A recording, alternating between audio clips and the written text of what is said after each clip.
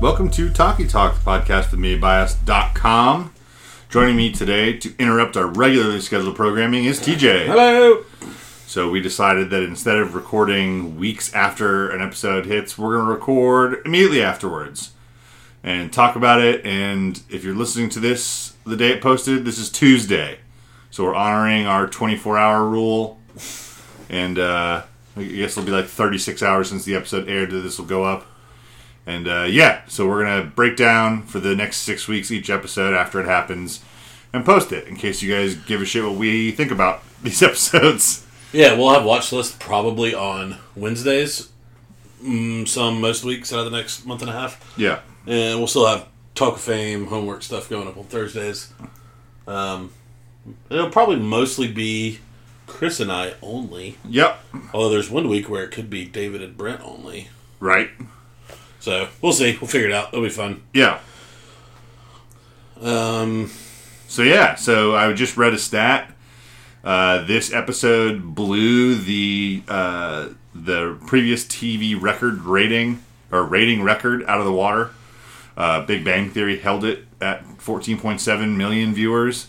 This was 17.8 million viewers on HBO versus Big Bang's on CBS. Or NBC, one of the networks, the big four. Yeah. So, which is just fucking absurd. But it goes to, I always use a baseball analogy with Brent, which is like, who's the best player in baseball right now? And the answer is always like, do you mean besides Mike Trout? Because he's just like head and shoulders above everybody else. And that's what I feel like with Game of Thrones still. It's just like, I feel like it's just, you can't compare it to even something like Breaking Bad or The Wire. Right. It's a different ballgame. Oh, yeah. I mean, we've talked about it before in the comparison that it's basically like, in normal seasons, it's like 10 short movies. And this year we're going to get like 3 short movies and 3 regular ass movies. Right. With a typical runtime. But so, last night, or Sunday night, we had the Season 8 debut. Episode was titled Winterfell. They were very lock and key about what they'd be called. Yeah, because Winterfell's so giveaway. Yeah. Directed by David Nutter. He directed other kind of table-setting episodes. He's a Red Wedding, didn't he? I'm going back through. He directed the finale of Season 5. He directed... The Reigns of Castamere, the Red Wedding, and the follow-up episode there. And there was another one. And he directed an episode in the middle of Season 2. And that's all I'm seeing from him. But apart from the Red Wedding, the guy has done mostly kind of, I don't want to call them spacer episodes. I still think this was a really good episode. And the Reigns of Castamere kind of is, it's not like badass like camera work action shit. Right. It's still set up. Yeah, it's just an iconic episode. He's more your like high drama director than your giant battle director. Which we'll talk about next week's episode in kind of we don't know anything about it, but we'll probably have some thoughts about it. Well, man, I'm excited for so David Nutter's also doing episode 4, but Miguel Sapochnik is doing 3 and 5, and that's Battle of the Bastards wins a winner director. Yeah. So, that's probably going to be like Battle of Winterfell or whatever they're going to call it. Yeah. In episode 3, I'm guessing, from what we saw. Yeah. And to kind of take a step back from that, I do want to run through the plot really quickly. In this episode, we had Jon Snow and Dany coming back to Winterfell to reunite with Arya and Sansa and Bran. Fucking, of course, Bran. Bran. Do we even see Brienne? Yeah, we see Brienne at the council meeting. So they come home. We've also got the couple episodes at King's Landing. Cersei basically still conniving to betray the very thin peace that she had brokered at the big council last season. I almost said last year, but that would be a lie. Yeah. 595 days before this episode aired. Including, Bronn getting some news from Qyburn that Cersei wants to buy his contract, basically. And Euron returning with the Golden Company and ending up having sex with Cersei.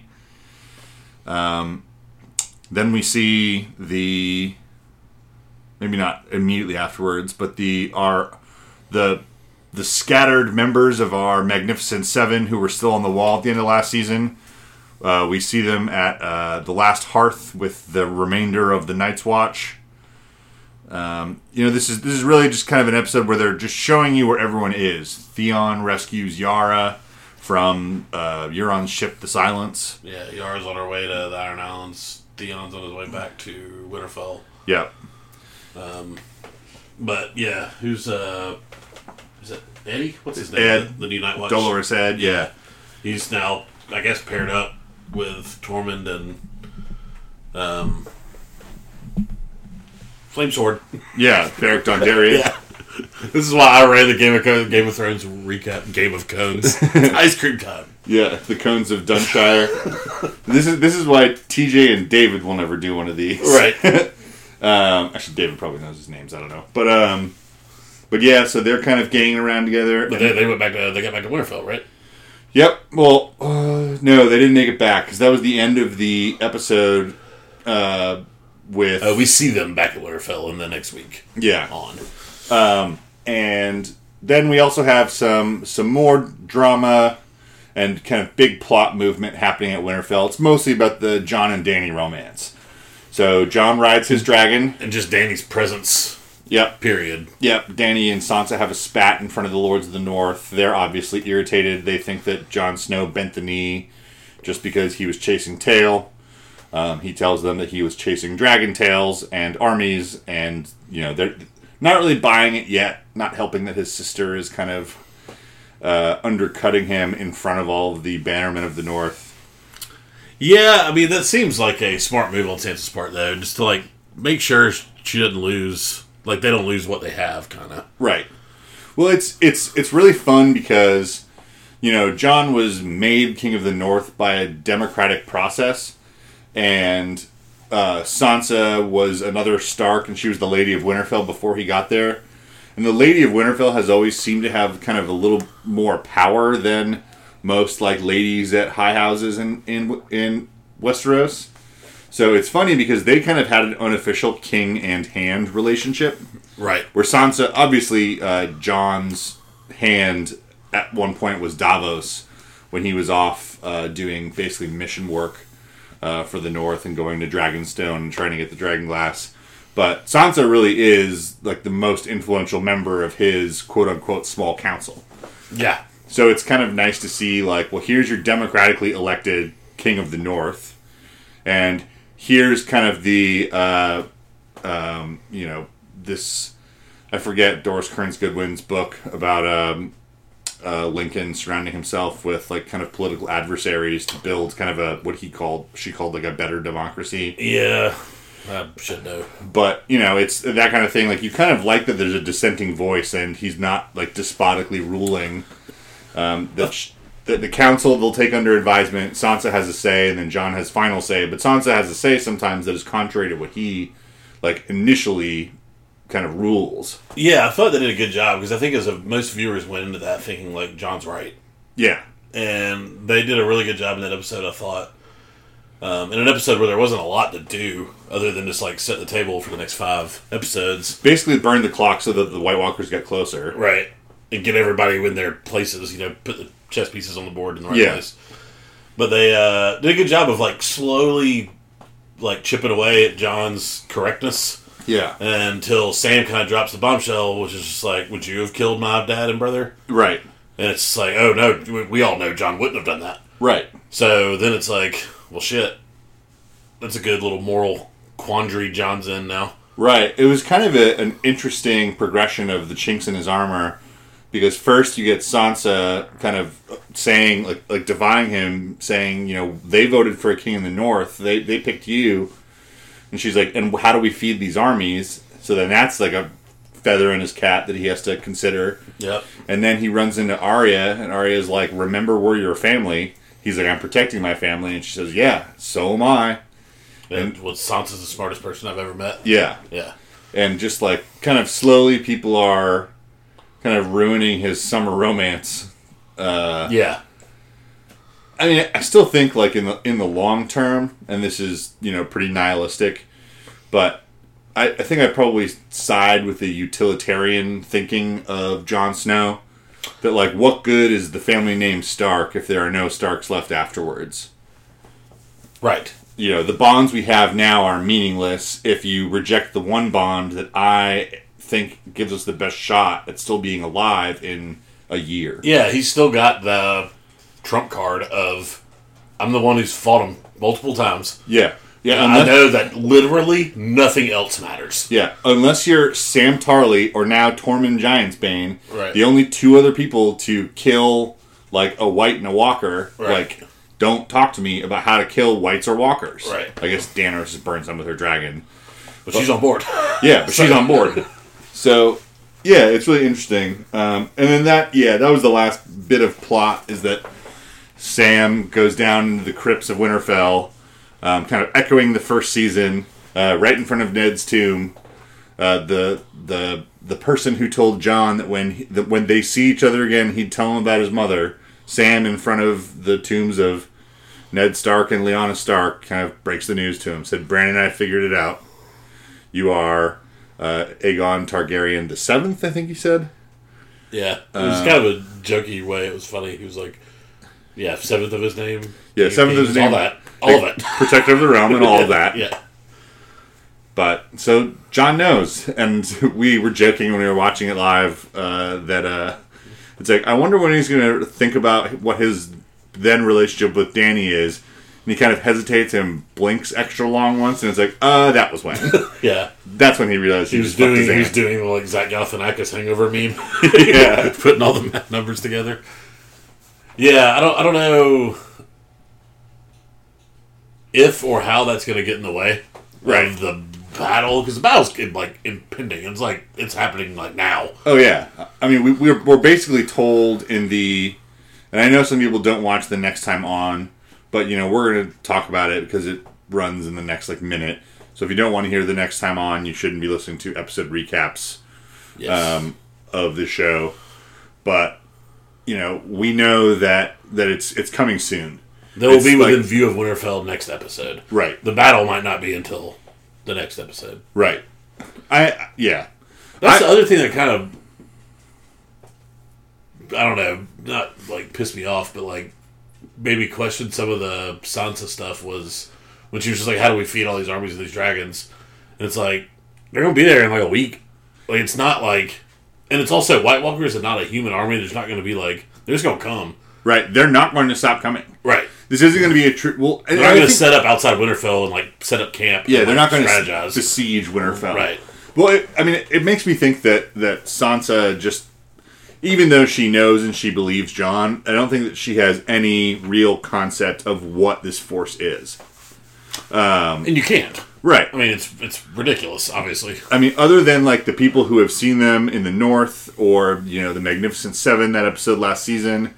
Or, one of the 12 people at that council meeting. Jamie, yeah. Yeah. No one else has really seen them. Right. So they don't know that they're basically like rabid dogs who are going to come and keep coming until they're dead.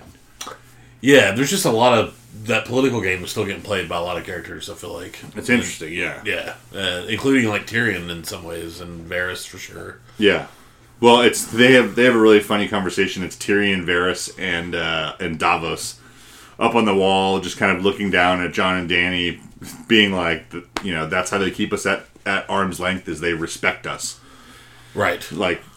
This may be the twilight of our best years of anyone listening to us at all. Davos reminds me of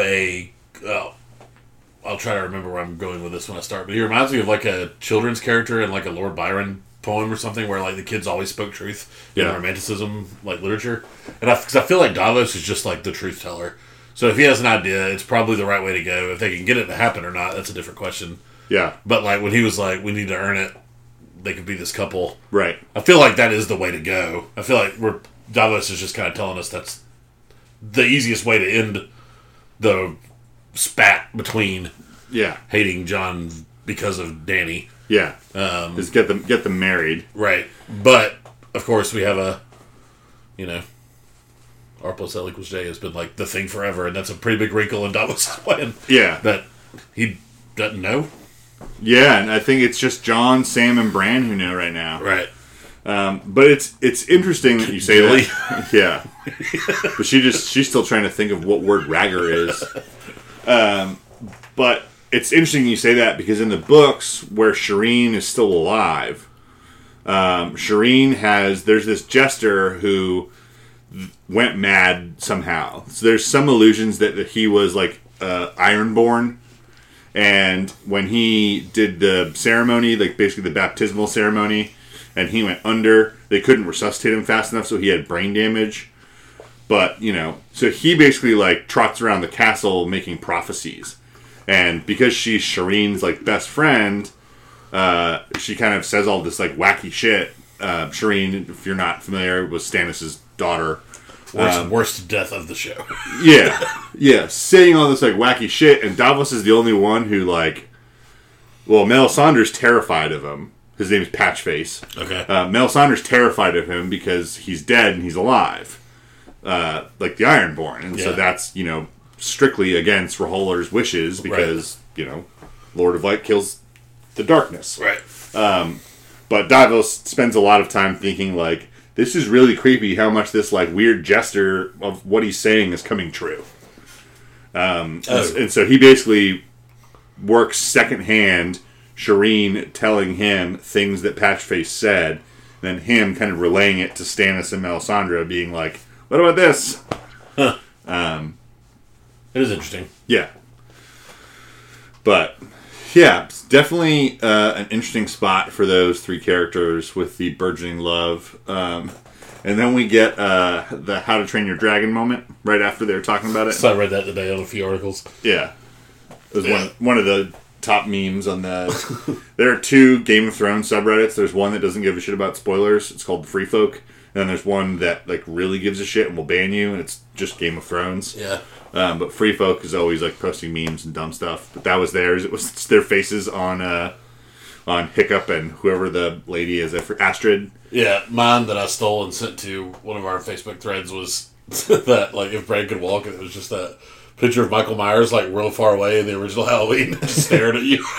It's like Brad was doing it every scene. Yeah, he was like 50 yards away, just staring at fill in the blank. Yeah.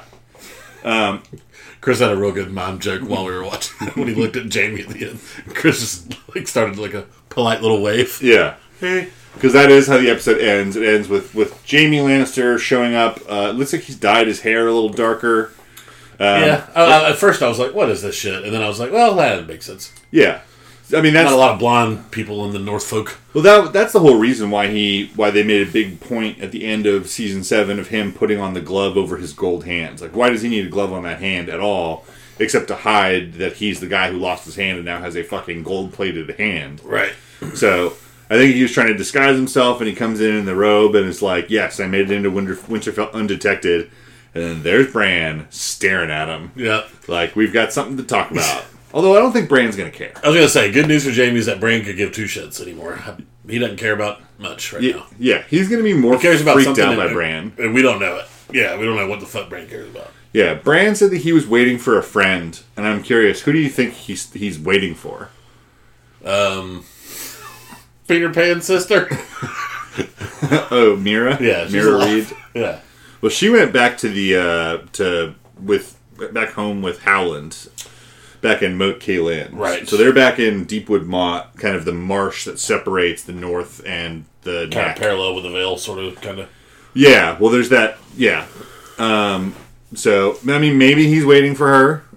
It's interesting that he would use the word friend, though, seeing as Bran hasn't really...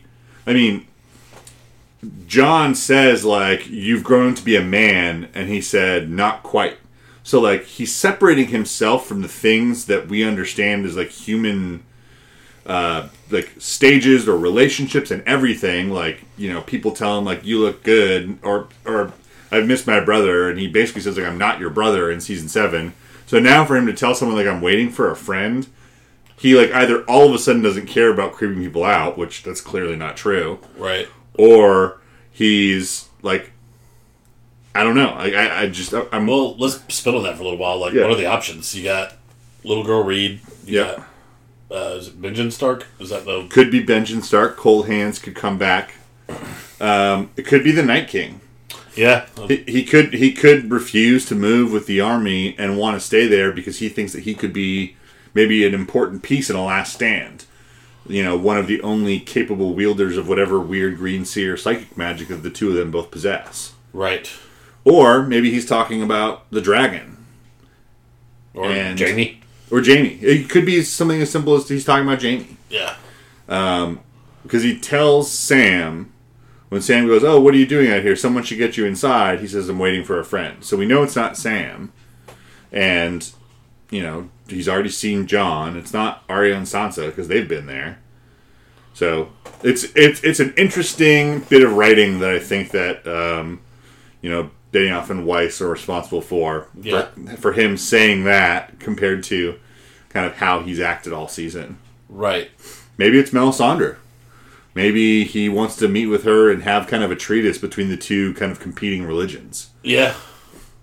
I mean, also, like, we've all convinced ourselves that Bran doesn't give a shit about politics and that it's all the White Walkers and nothing else, kind of. Yeah. But, I mean, we don't know what he could know that they win this battle eventually already. You know what I mean? Right. And that he's there for Jaime to make sure Cersei doesn't do some shit at the end. We just have no idea what's in Bran's head. Yeah. Because it's literally everything.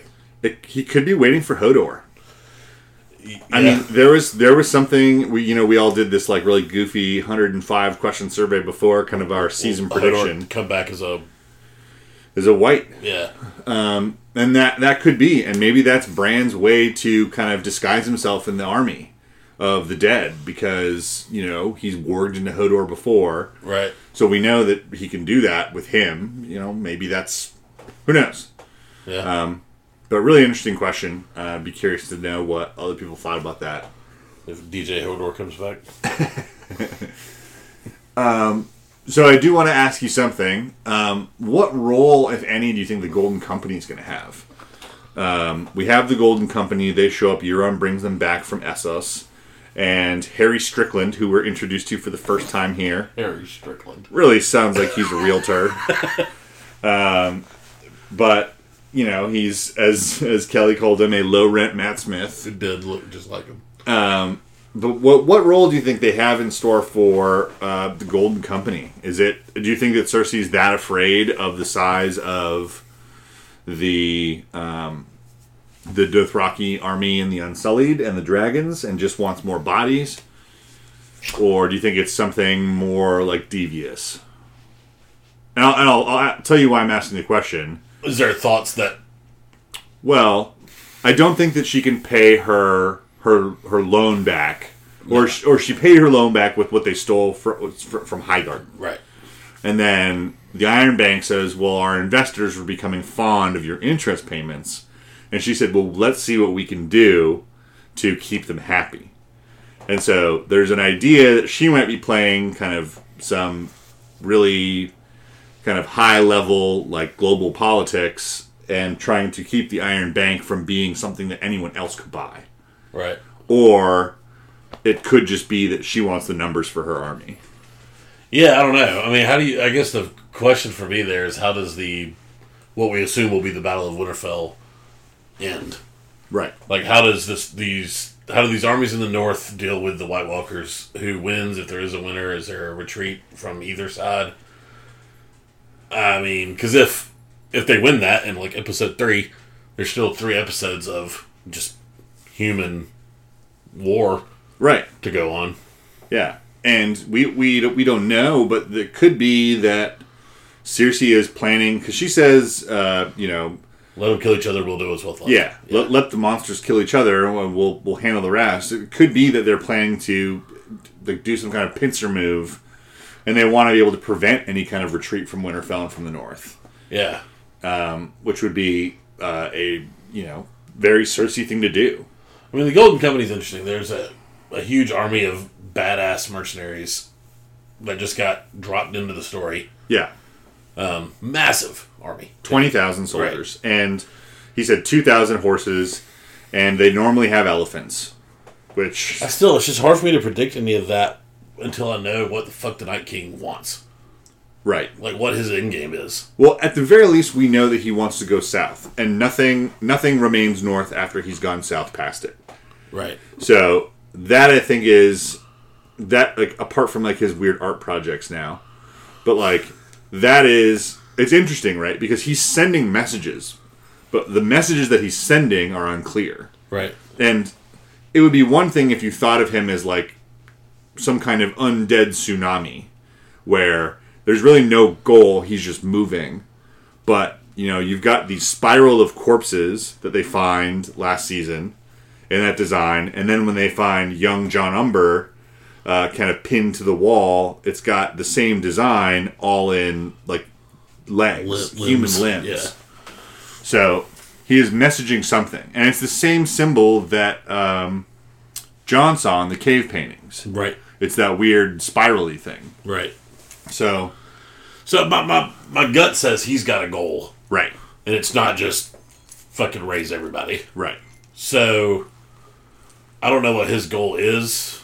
And until then, it's hard to say.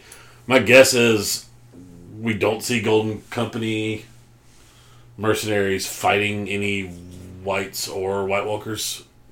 You think it might be more of like a reserve force right now until we kind of know what happens? I could see a political game being started after the White Walkers are dealt with, whatever that means, in the north. Yeah. Like, especially with John, like, well, you said you got this so we could beat them. They're either dead or they're back. We gave them this or whatever. Yeah. They got what they wanted. Now what? Like, now are you back with are you a Northfolk or are you still bit in the knee? Right. You know what I mean? Yeah. It could create another kind of immovable force that they have to pair with Danny with to defeat. Yeah. But that'd be kind of boring. Yeah, it seems pretty trivial to wage a war, to have another war with two human forces against each other after, if we presume that that's the space that's left over after they defeat the army of the dead. Like that, you just prevented the long winter. You almost, like, you obviously care if you die, but, you know, you've saved humanity, period. Right. Like, in your mind, you've saved humanity. That's the pitch that John's giving everyone. Right, yes. Because, of course, if there's something that the Night King wants that they could give the Night King for the Night King to go, all right, home now. Is his enemy man? Is his enemy everybody on Westeros? Is his enemy Cersei? Right. Is he like next? I mean, he's essentially Bran, but a Night King. Not to throw fuel on that theory, but right. Like, he knows shit that nobody else does. He's next level. You know what I mean? Yeah. So I would. It would be weird if he was just like, I just want Westeros. I just want to kill men. Like, he wouldn't even have a reason to hate men. Right. Like, he was man. Yeah. You know? He kills the people who made him. They're dead. The right. people, the children of the woods or whatever. Yeah. So there's, I think, and this isn't obviously like an exhaustive list, but there's a couple of like popular theories about what he may want.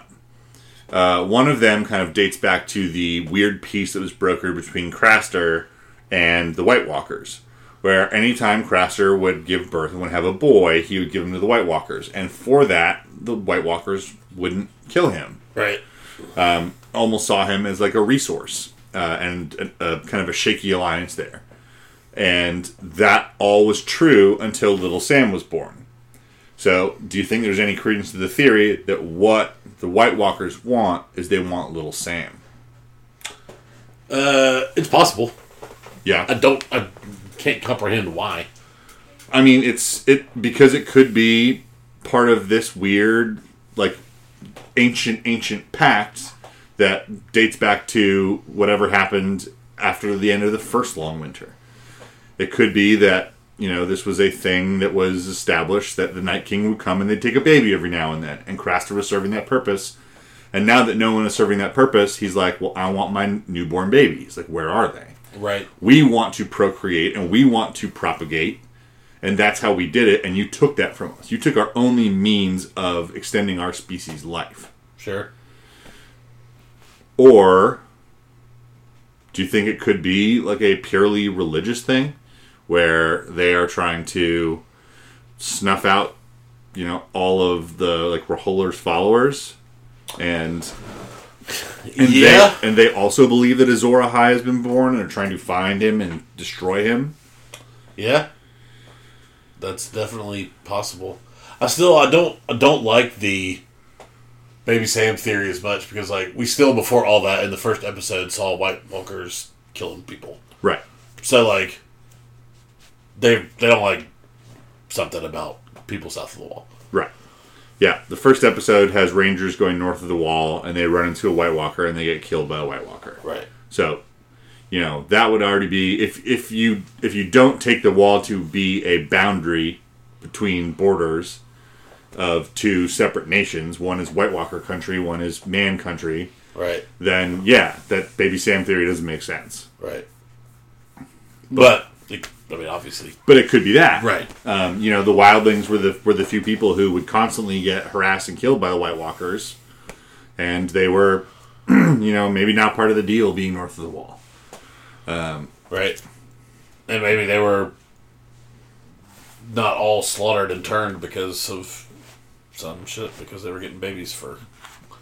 But even that, like, we would be led to believe there was some pact before that. It's not like Crasher was 5,000 years old or whatever. Yeah, we would need a really long episode kind of explaining... There'd be some, like, retcon shit going on. Yeah. I mean, it would be like Sam needs to go back to the Citadel. Right. Even though we do kind of have a little bit, Sam did steal every book that he could find any mention of White Walkers in. Yeah. So there's still room for exposition even within our tiny cast of characters. Yeah. Tiny cast of characters. But yeah, I'm curious what they want too, and I'm not sure if we're ever going to find out. Yeah. That'd be a little disappointing only because they are so... Like, he's the one who can fuck with Bran. Right. You know what I mean? So he's not just like some faceless zombie. Yeah. But they could definitely make it watchable without that. Yeah. I feel like that would start to connect a lot of dots. Yeah. If we know what their goal is. I mean, and Bran's not, like, expert yet. He said at some point that he needs to work on his abilities. Right. So it's... I don't know. It's really interesting to think that we could be... Everyone, the internet, everyone could be overthinking this whole thing, and maybe they are just foreign invaders. Yeah. Maybe they just want to go south and kill a bunch of people because they like the cold weather better, and they hate Florida. I don't know. Yeah. But... And they just raise everybody they kill. Yeah. I mean, it's... When, I feel like the Golden Army, though, to get to your original question real quick, is it... Don't give a fuck about Westeros. No. So as soon as they see some shit like that, they're just going to be like, peace. Yeah. And they're going to get on their fucking ships and haul ass back to Essos. Well, they're the military arm of the Iron Bank. Right. So they're the ones who come to call for contracts when they're not paid. And so they also... you hire them through the Iron Bank. And the Iron Bank gives you the Golden Company. And there are stories about the Golden Company kind of like... like dipping out on some of their obligations. If someone offers to pay them more. Like, if someone offers the Iron Bank, like, more than what Cersei paid them, which I doubt anyone could, since they can't feed, 4,500,000 people, or however many thousand people are in Winterfell for more than a year. I doubt anyone can pay them more, but... I mean, I guess there's... Somebody on, like, Essos could. Yeah, Illyrio Mopatis could come back and be like, hey, remember me from... We still have characters on Essos that we know well. Yeah. Daenerys is there, right? Running... Yunkai? Yeah. Yeah. And I forget who was in charge of Astapor. Or they abandoned it, I forget. I think they just... Astapor's where she got the Unsullied, right? Yeah. Yeah, I think they just... She was like... Sack it. Yeah. Kill them all and let's get out of here. Yeah. But yeah, so there's still an opportunity for an unseen influence to come in. It feels really late for them to do that, though. Yeah, it'd have to be a mentioned character. Yeah. Yeah, I agree. If you get... you send ravens across the Chelsea? Yeah. Okay. Yeah. Because Tyrion would get them. Oh, yeah, sure. But the... also, what's his name when he was trying to help assassinate Dany? Oh, Jorah. Yeah. Yeah. You still have that guy, if he ever got released from his vault, whose name I forget, who's got 3 names. Karth? I think, maybe. Is Karth the greatest city that ever was and ever will be? Yeah. The guy she just locks in the vault forever. Yeah. The big black dude. Yeah. But there's something about the Night King. Karth was fucking weird, man. Yeah. So there's something from Karth that I want to bring up. I forget who the Red Priestess was, but Dany kind of gets visited by a Red Priestess, and then she gets visited by the Purple Mouth Man, and her dragons get stolen. Yeah. And the guy with the purple mouth, whose name I forget, he basically tells her, like, magic has been stronger since the dragons were born. So this is either one big coincidence that, like, hey, the dragons are born, and Bran can be the three-eyed raven, and, like, Arya is having wolf dreams, and so are Jon and supposedly and Arya Robb. can now, like, shapeshift. Arya is a shapeshifter, right. But it's kind of hinted that the Faceless Men could do that forever, because they right. got an assassin into Winterfell to try and kill Bran. Right. Littlefinger did. You know, and like Melisandre and Thoros are both kind of really fucking surprised when they can bring people back from the dead. Right. So I'm wondering if this is, like, maybe there's some magical source that the Night King is trying to defeat, whether it is the dragons or it's something else. Dany. Yeah. Or that's why I bring it back to the Azor Ahai thing. Like, maybe Azor Ahai was born. And they are the Lightbringer, the one to snuff out the darkness. So they're fighting to stop them being completely eradicated. Yeah, or it could have been something not born in the, like, literal sense, I guess. I mean, nothing in the literal sense is likely, I feel like. But, right. like, Dany could be Azor Ahai, and she was born when the dragon eggs were, like, right, created, or when she killed all the Dothraki men, or something born from fire. You know what I mean? Yeah, because something that's really short-lived in the show that kind of lasts, that lingers in the books, is the red streaking comet. Right. That kind of the Red Priest see as the sign from R'hllor that Azor Ahai has been born. And in the books, it's kind of a bigger deal because it is seen all over at Westeros, and I think Essos too, at least on the western shore of it. And people, like, all over are remarking how, like, crazy it is that this, like, comet is just, like, staying kind of locked in the sky in this big red, like, kind of tear in the sky. So some, like, biblical analogs there, but sure. It's interesting. I'm curious to see what his motivations are, but I think we are not many, because we don't have many. We're a few episodes away many seconds away from realizing.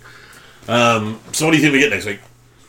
So next week, I think, and we talked about this after we watched it live, I think we're going to have more table setting. I don't think there's a lot of room yet for like big moves. But if this was the clock ticking down from 11:54 to 11:55, I think that next week we're going to move from 11:55 to 11:59 on the Doomsday clock. Yeah, I think we'll get a little more like battle planning. Yeah. And less like, I'm here now, hug me shit. Right. But we're definitely going to get some Jon Snow, Dany shit, or they're not going to be in the episode. Right. And I do think, this is kind of like looking at an edit to predict the Survivor winner, so it's kind of shitty. But, like, seeing who the director is for episode 3, that's going to be your big... Yeah. And it's your big battle. And it's David Nutter again for episode 2, so it is a little cheating to know that he does mostly table setting episodes. Right. So I think we've got another week to... and it's only 60 minutes long. Right. So if last week was, getting excited, I think that this is going to be the week where where we catch our breath from the excitement of it coming back. I'd agree. But we had some stuff teased in the next week on the group that was at the last Hearth, which was the Umber House Keep. Yeah. They figure out that they can make it back to Winterfell to warn people that they basically have like a day until the Night's King. I wonder if we'll see there. much of that, because they tell you there is a straight line between them and Winterfell, and the White Walkers are in between. Right. They're on that line. So they've got horses, but you still have to go around somewhere. But yeah, they make it back to Winterfell, which is probably the last like chess piece, them and Jaime. Yeah. I guess Theon still needs to get there. But yep. And Theon's got an interesting journey because he can get pretty close to Winterfell. The neck is pretty narrow. So he can get pretty far inland with his ship. Yeah, I guess we assume they're heading up the west side of Westeros. I think it would have to be the east side with King's Landing, and then it cuts in there. So he'll basically pass Dragonstone, or he might even. But Yara's going to the far west, right? Then we're down on Yeah. Oh, good point. But she might go around she's the got to go south. south. Yeah. Yeah, I mean, but you're right. Theon is another piece that needs to get there, and I bet there'll be a very Roman handshake moment between him and Jon, and they're going to apologize to each other again. Yeah, I mean, Jon, that arc kind of got completed a little bit last season, or 2 seasons ago. Last season. Yeah. Where Jon was pretty much like, you saved Sansa, that's the only reason you're alive right now. Yeah. So, I think that's understood by both of them. Yeah. And fair. Yep. And then I think we're going to have a trial of Jaime Lannister. It looked like that kind of was where it was going, and so he's got lots of enemies who are in Winterfell, and he's got actually a lot of allies there too. Between Tyrion and Brienne, and he's got all the people at the council who were there who saw him and know him to be true. His main opponents are really just Dany and Sansa, 2 families who he's wronged. So it'll be interesting to see if he takes kind of an honorable, like I did what I had to do, or if he tells the truth about, Aerys the Mad.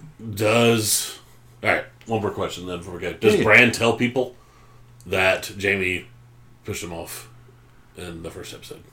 I don't know. I think that Bran either cares about politics or he doesn't. And if he cares about politics, I don't think he will. Because he does care about the Night King and avoiding him or stopping him, and might think that Jaime could be useful in it, having Valyrian steel. If he doesn't care about politics, I still think that he may not say in front of other people. I think he could have a quiet conversation with Jaime, and then if he goes to trial, Bran's just not there. Right. I don't think that Bran could really do anything to exonerate him either, so I don't know what purpose he would have being in front of the council before Dany, Sansa, and Jon Snow, but... Yeah, it'd be weird if Bran... I mean, the only thing I can think of would be Bran telling Jaime, like, don't tell them. Right. And that would feel a little weird. Yeah. And Jaime telling Bran, don't tell them, I feel like Bran's response would be, why would I tell anyone? Right. Like, I know everything. Right. Because, like, when Sam said that he and Bran worked out that Jon was a Targaryen, it must have been by, like, force from Sam. Right. Because I doubt that Bran was really kind of itching to, gossip about people. Right. But yeah, I don't know. I think it'll be an interesting episode, but still kind of one where we are laying the rungs for the ladder. Yeah. But one last thing before we go, there's some really cool shot-for-shot kind of homages to Season 1, Episode 1, including Bran scrambling up the tree to try and see Robert Baratheon and Cersei showing up at Winterfell. Yeah. Starts the little kid like that. Arya struggling to go catch a glimpse of her dad who's coming home. Yeah. Even to the point where when Jaime makes it into Winterfell and takes off his helmet for the first time in Season 1, Episode 1, he has basically mimicked movements to what he did this season. That's cool. So there are people who are very high on the cinematography for this episode, and I think it was for it being kind of a palate cleanser. It's like, oh, we're back into Game of Thrones. I thought it was pretty well done. Nice. Well, cool. Any final thoughts? Not really. I think we did an excellent job. At least okay. And if you think we did an okay job, go rate us on your favorite pod snatching app. I'm going to be here next week with TJ talking about random stuff. We've got episodes going up tomorrow and Thursday. We may not do 3 a week every week, but if it's deserved. Yep. Let us know on our groups: TV Bias, Movies Bias, Games Bias. If you can stomach 3 episodes a week, because if you just say, "Hey guys, it's too many podcasts," it gets in the middle of my podcast flow. We'll hear you. There are a few of you, and we'll listen. But send us an email at themediabias@gmail.com. If you've got thoughts, tweet at us at themediabias on Twitter. And Yeah, special thanks to the Willow Walkers. Willow Walkers. A little disappointed you didn't record a new theme for us this week. And special thanks to Burifa. Also a little let down. We didn't get a good Game of Thrones outro from you. But thanks, TJ. Thanks, Chris. Bye. Bye. Kicking rocks down old dusty roads. Small town slowpokes, long time ago. Kicking out records of all the things that I know. All the things that I